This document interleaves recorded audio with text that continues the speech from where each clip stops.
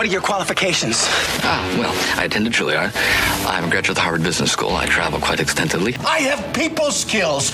I am good at dealing with people. You just don't know when to give up, do you? I could do this all day. The Matt Sodnikar Podcast.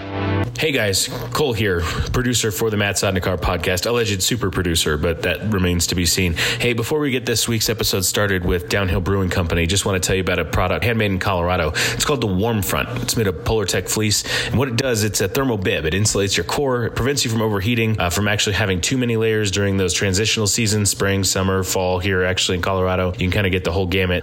It's super easy to use, super easy to stow. You can roll it up about the size of a pair of socks, throw it in a pocket, or even just hold on to it. I actually own a couple of these. I brought one down to Crested Butte for Fat Bike World Championships at the end of January. It was like 15 degrees before we even got started racing. I'm bringing one to Belgium at the end of the month to go ride bikes out there. Versatile, lightweight. Pick one up, warmfront.com. It's got a money-back guarantee, but I guarantee you're going to love it. Now, this week's episode of the Matt Sodnikar podcast featuring Downhill Brewing Company.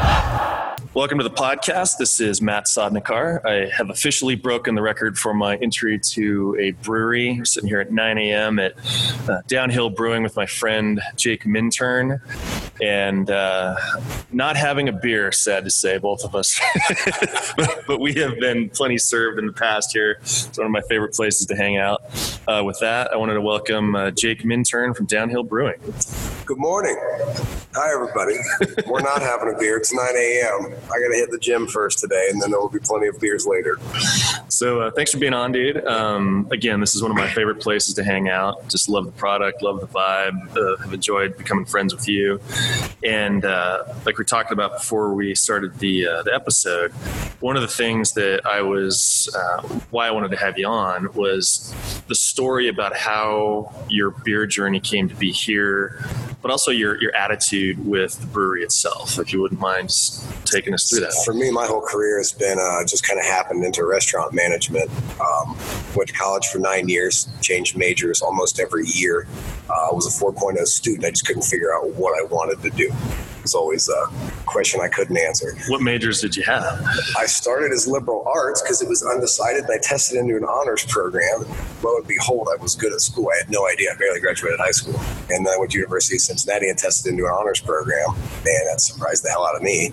And then, so liberal arts, into chemistry, into biochemistry, into biology as a pre-med major, into psychology, into dropping out and saying, I'm done with college. I've gone 9 years. I can't figure out what I'm doing, and I don't want to go get my master's to be a psychologist. And psychology fascinated me. But I said, if I drop out one more time, because I would go, I would stop, I would go, I would stop. I was always working full-time to support myself. And then I said, if I drop out one more time, I'm done. So I dropped out one more time, and I was done. And I started managing a country club in Cincinnati, Ohio. Fell into that, making good money. That was my career. And then I managed restaurants, bars, hotels, nightclubs, you name it, everything in the Cincinnati area. And then moved out to Colorado in 2009. Had a great job downtown, suit, tie, general management job with a kind of a big name restaurant out here. And then I got in the argument with the owner one day about the amount of hours I was working. Just tossed the keys to him and said, I'll see you later, man.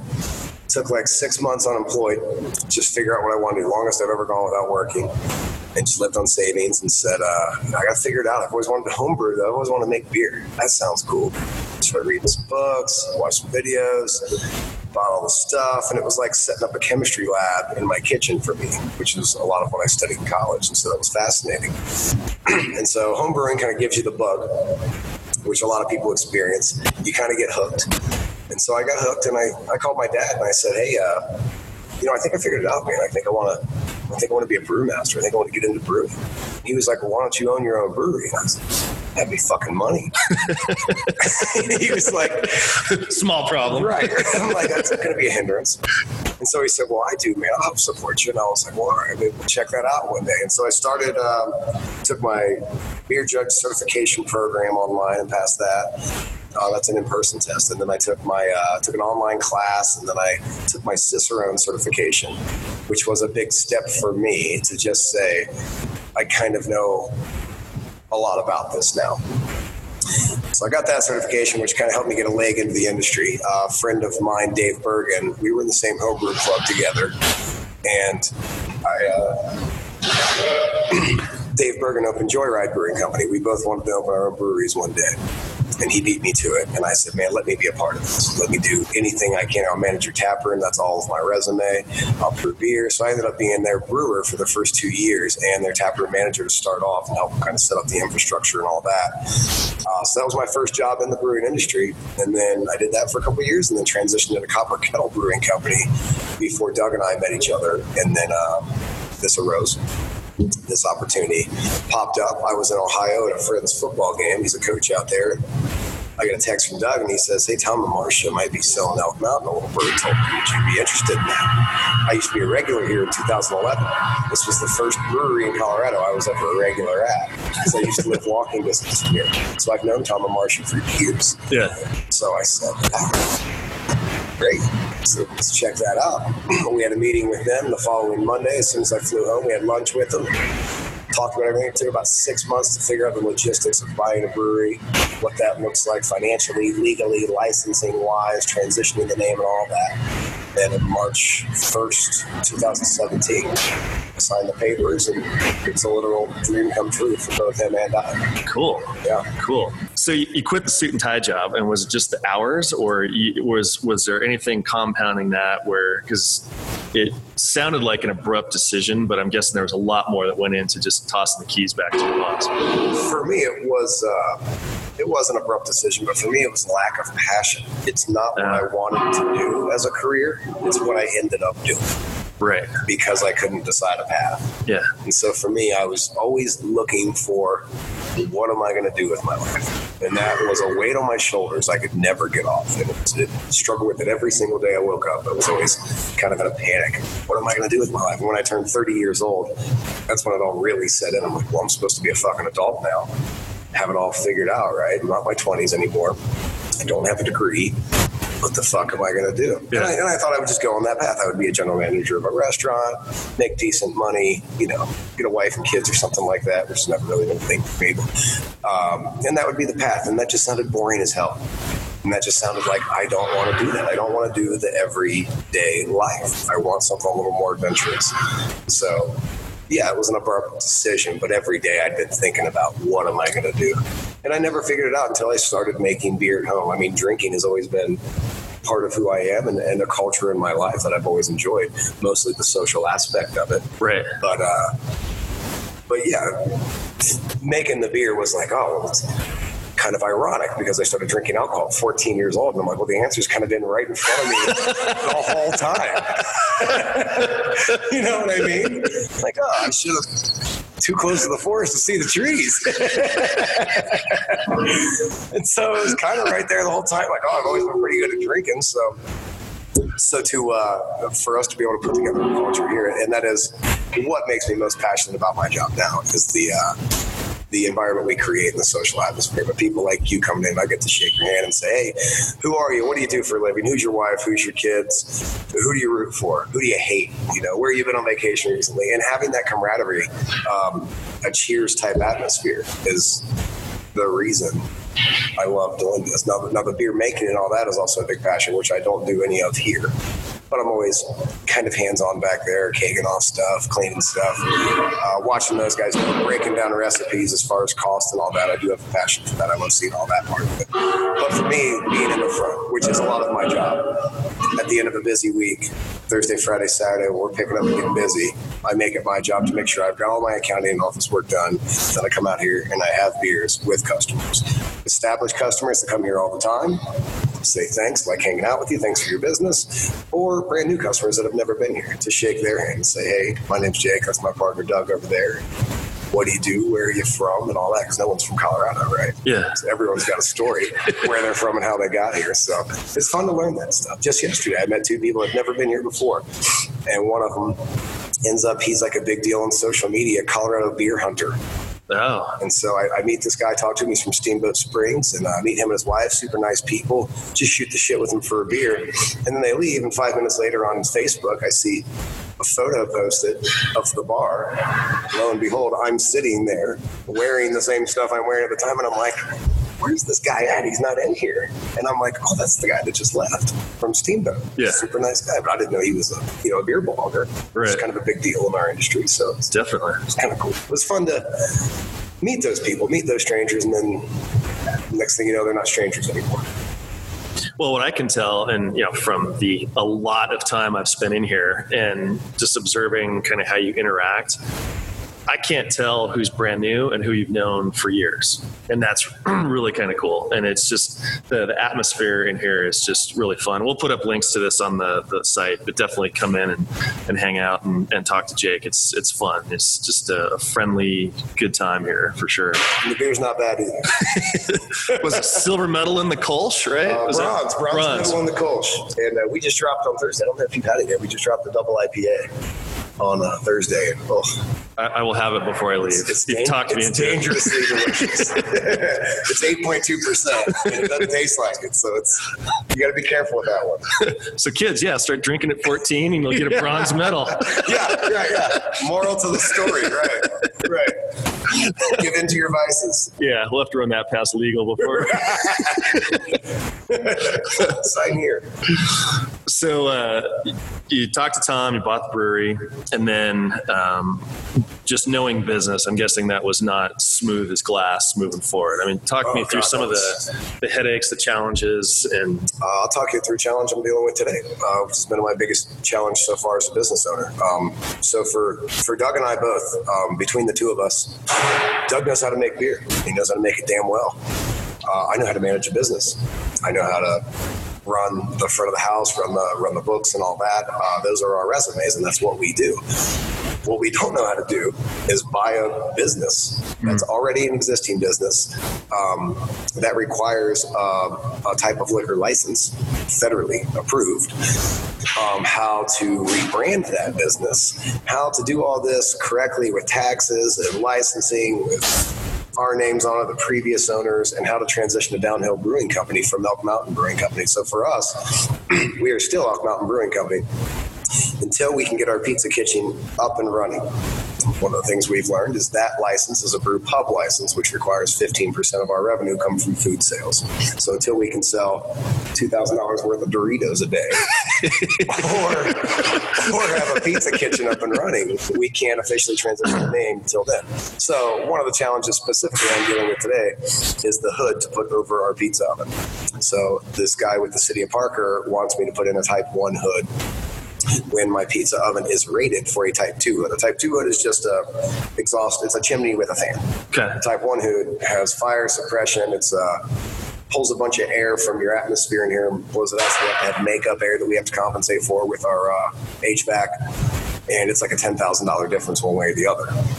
Now for us, the pizza oven doesn't need a Type 1 hood. Now for the city, that's what they want. So they're going to cost me an extra $10,000 that I don't really have to spend. Yeah. Except for they tell me that I have to. But I'm not breaking any laws. I'm not creating a fire hazard by doing a Type 2 hood. So I get to challenge that today.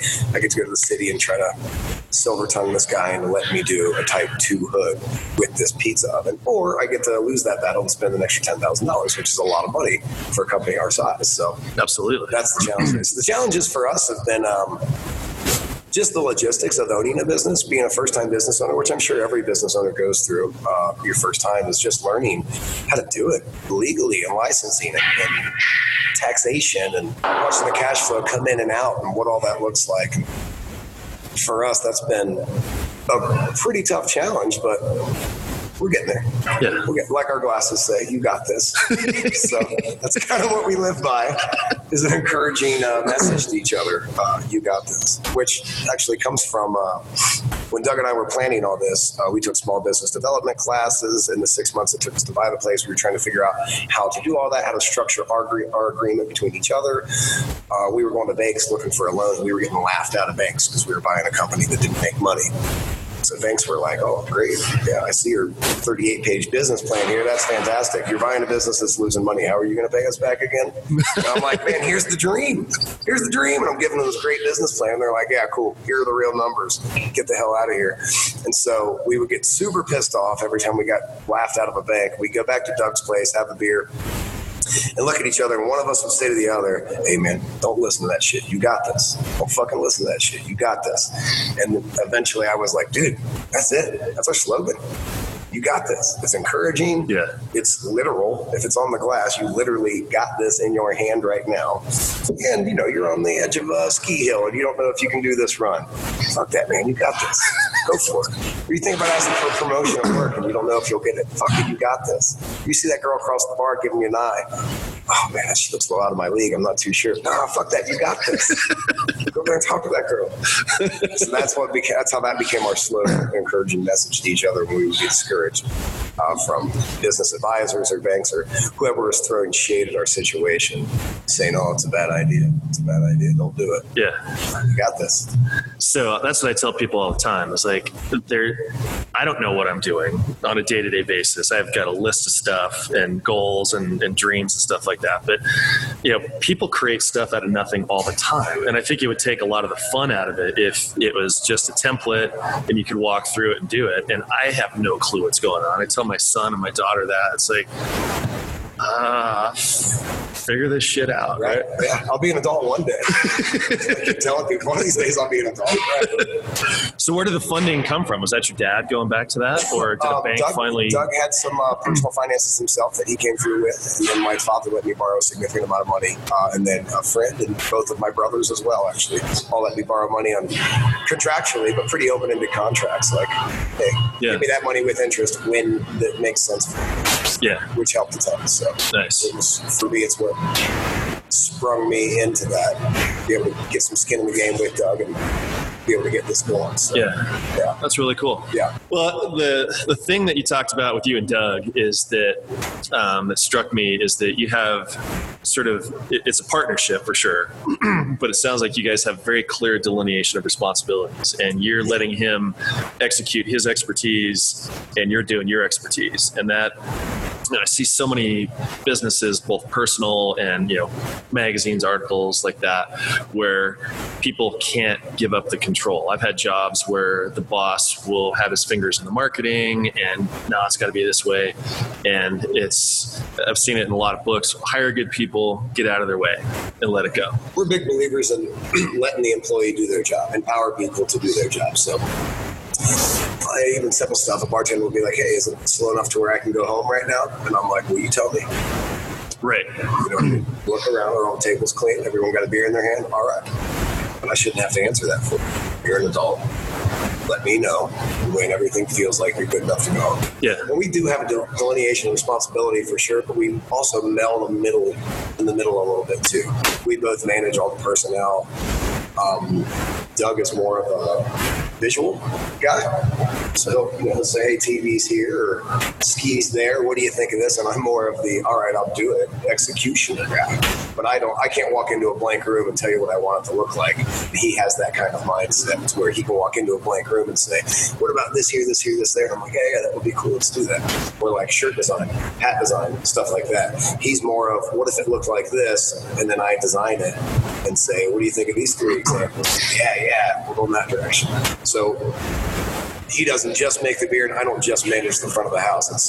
There's definitely a mesh in between. But see, I'm the exact opposite of you. Like, I'm the visual guy, right? But the execution and the details, that's where I fall off the radar. So I've learned, when I was younger, that people that would sort of offer suggestions on how to get those things done, I would take that as criticism. Like, oh, no, I got this when I really didn't got it. Right. And so now anybody that has an eye for detail, I welcome their advice and input, because once it's in my head and done and designed, I could care less about it because it exists. Like it happens in my head, and now I want to give it to somebody else, right. Which was why I was a horrible software engineer for 10 years and had just a fucking migraine for 10 years of my life, because I'd whiteboard all this and they're like, well, yeah, but now you got to write it and test it and make it work and compile it. And I was like, no, it's done. No, I'm the idea guy. Yeah. I want the booger eaters and the propeller heads to do that. Right. Like I don't want to touch it after that. So,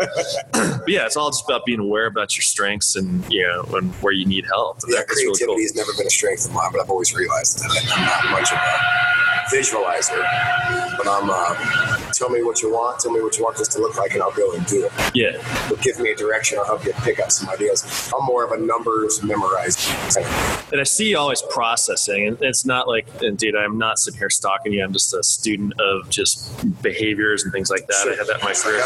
It's just like, you're like mine. Your radar is always on, just looking for stuff and seeing it, and it reflects. I can tell. I've worked in a restaurant for about 3 months, but I can tell when the boss is there and there's expectations and treating people like an adult, and it's a big difference when somebody has that attention to detail and that passion, but also empowers the people that are there. It's really cool. Sure. Sure. So was there ever a point in this whole venture where it looked like it was going to go sideways? And I'm asking about that. And like we were talking about with the original title of this podcast, it was that moment where you just committed and it was dark, or it wasn't going to happen, or you just were feeling hopeless. Was there a moment where it was just mission critical and you're like, we're on the razor's edge here. Like, another second this way, it's going to crash. Another second, that's going to keep going. Was there anything like that happened? That whole 6 months where we were trying to figure out how to buy the place was like that every day for about 6 months. That was a very stressful 6 months to try to figure out all of it. Just who's going to be our attorney and help us figure all this stuff out? Who's going to be our CPA and help us figure all this stuff out financially? And it's how's our partnership going to look legally between me and Doug, and percentage of ownership wise? All of that. Every day was a struggle until we could sit down and figure it all out. We took small business development classes at the Small Business Development Center in Aurora. And met this man called Santos Blonde, volunteer over there, not even allowed to take payments, doesn't drink beers, we couldn't pay him in beer. And so, what is wrong with that guy? Right. So Santos was critical on us being able to structure everything legally between ourselves and get everything going, because we're still a lot more questions than answers when it comes to a lot of things, but we were all questions at that point. He really helped us sit down and take all of that chaos and kind of organize it a little bit, put it down on paper. So there was never a moment that was left or right, up or down. It's make or break, this one thing. It was just that whole process of getting there. Are we going to be able to do this or not? I was working a full-time job Copper Kettle Brewing Company at the time, and didn't have all the time in the world to dedicate to putting all this all together. We put together a nice organized business plan with a dream and all that. It all looked good with numbers forecasting and everything, but they're just forecasts, kind of educated guesses. But no, there was never one single moment that was, this is going to happen or it's not. Right. It was just the process, the 6 month process. The whole thing was like that, but there was never one issue that was mission critical, up or down. That's good. But it sounds like with your right. Yeah. So far. Call me after that meeting today, right, which we're not going to discuss. Talk to me tomorrow. But that's my challenge, is that I'll get overwhelmed by the details sometimes, and I have to stop, and I've worked very hard to figure out that what's the next most critical decision I have to make right now, because I can't make 15 decisions. I need to make one, and then if I write it down and sort of scope it out, then it's like, okay, then it doesn't seem so overwhelming. And then I realize that I'm not supposed to know what's going on, but let's just take action and move forward. I deal with that every day. I've got a to-do list that's infinitely long all the time. Yeah. And a lot of my stress comes from organizing that list and saying, all right, today's Monday. How many of these things can I get done today? Because I can't do them all. Mm-hmm. So what's the most important thing on this list? 2 or 3 things that I can get done today. And what can I pawn off till tomorrow or next week or next month or later in the year, or delegate to someone else? So it's tough and very overwhelming if you look at it like that. So a lot of times I have to sit down, grab a pint of beer, just relax. Yes. That can wait till tomorrow. We'll get that done tomorrow. We'll get that done later. This I have to do today. It's got to get done today. So I'll come in early in the morning and stay till late at night. Some days are really long days. You got to make sure you get certain things done, but for me, the challenges of organizing that infinite to-do list and realizing what is not absolutely critical today. And then for me, probably the biggest struggle even still is life balance. How do you not just be a miserable fucker working all the time? Yeah. And yes, it's a brewery, it's a fun job, but it's work. And I don't really get days off. It's 7 days a week. You're always on. If I'm skiing, enjoying a ski day, I'm answering emails on the lifts every time I get on the lift. You know what I mean? Or taking phone calls or whatever. So for me, it's the work-life balance. How do you figure out how to be good at your job, put in the hours you need to put in, and be a quality person at work? You don't want to burn yourself out, be an asshole to your employees. And how do I figure out days I can be lazy at home, or grab a hike, or grab a ski day, or hit the gym, or go on a date, or whatever it may take my dog for a walk? That life balance is still something I struggle with every day. It can't just be all work all the time. Sometimes it is. Sometimes that's exactly what it is. But you got to get, it's hard to make sure you take time for yourself. Like a lot of people struggle. Well, and I've realized that everything's like a sine wave. It's up and it's down, right? Sure. And sometimes the job is high and relationships are high, the kids are high, and then my gym or my training schedule is cratering like that. And I've learned to process that it all tends to average out and not take anything that's out of balance too far, and understanding that it's never all going to get done. It's never all going to be up, and it's just cyclical. It's just, life is a big circle. Yeah, and for Americans, I think we're growing up in that society and putting that pressure on ourselves. It's get these things done, keep up with the Joneses, work. And you got to stop sometimes. You got to sit back and say, what the fuck am I doing it all for? Yeah. What's the end goal? Am I happy? Am I enjoying my life? And if not, you got some important questions to answer. Yeah. You know what I mean? And I'm willing to bet that if you're working the same amount of hours here that you were working when you're wearing that suit, you probably have a different perspective on how that makes you feel. Oh, I'd be the next guy on the news shooting a public place. It's fucking crazy. I couldn't do it. I think life has a funny way of directing you in a certain path, whether you like it or not. Just knowing your own limits, and I can't stand this job anymore. I can't stand this career path anymore. I've got to go a different direction, or I'm going to be a miserable fucker. Those are your options. Either figure it out and find out how to do something you love, or be miserable. Yeah. Easy to pick which one there. Yeah. But life will point you in that direction. It's funny how it makes you fed up. Yeah. I remember as a software engineer, literally down the street here at the Medtronic building 15, 18 years ago. And I was thinking they could pay me 3 times what I was making. And I was making like $77,000 back in 98. Right. And I said, they could pay me 3 times as much and I would still hate this job. Right. The people were great. The job itself was awful. And I heard this saying on another podcast a couple days ago. Said, the minute you chase money, God leaves the room. And they were talking about like artistic endeavors. And while my life has had a lot of ups and downs and crashes and craters, if I was still an engineer, I mean, on a variety of levels, you and I would not be talking about this and wouldn't be the person that would even consider having a conversation with you like this. Right. And for me, I want to have an interesting existence. And, time on this planet is short. Right. For me, the end goal, as far as life is concerned, so when I'm lying in a bed about to die, if my life were a book, someone was reading it, I just want it to be a good read. Yeah. I want it to be an entertaining book. I want it to be funny. I want it to be sad. There's a lot of sex in there. Adventure. You know what I mean? I want it to be an entertaining story too. That's how I want to live my life. Look back on it all, and everyone says with no regrets. You'll always have regrets. That's part of the story. But look back on it all and say, yeah, I gave it hell. Gave it a good shot. I did it right. Or as right as I could have. Yeah. I just watched a documentary called Becoming Bond the other day. And it was about the first actor that took Sean Connery's place. Okay. He wasn't an actor. He bullshitted his way into becoming James Bond. And it's fascinating. That's awesome. And as you were telling that story about, lots of sex and all this, I was like, oh my God, Jake is George Lazenby. Like you would, if you watch this, I'll send you the link to it on Hulu. Like you'll be watching this, it'll be like looking in a mirror. Seriously. If I could talk my way into a Bond role, that would be fucking wonderful. Or even if I could talk my way into an Aston Martin, that would be fantastic. Yeah.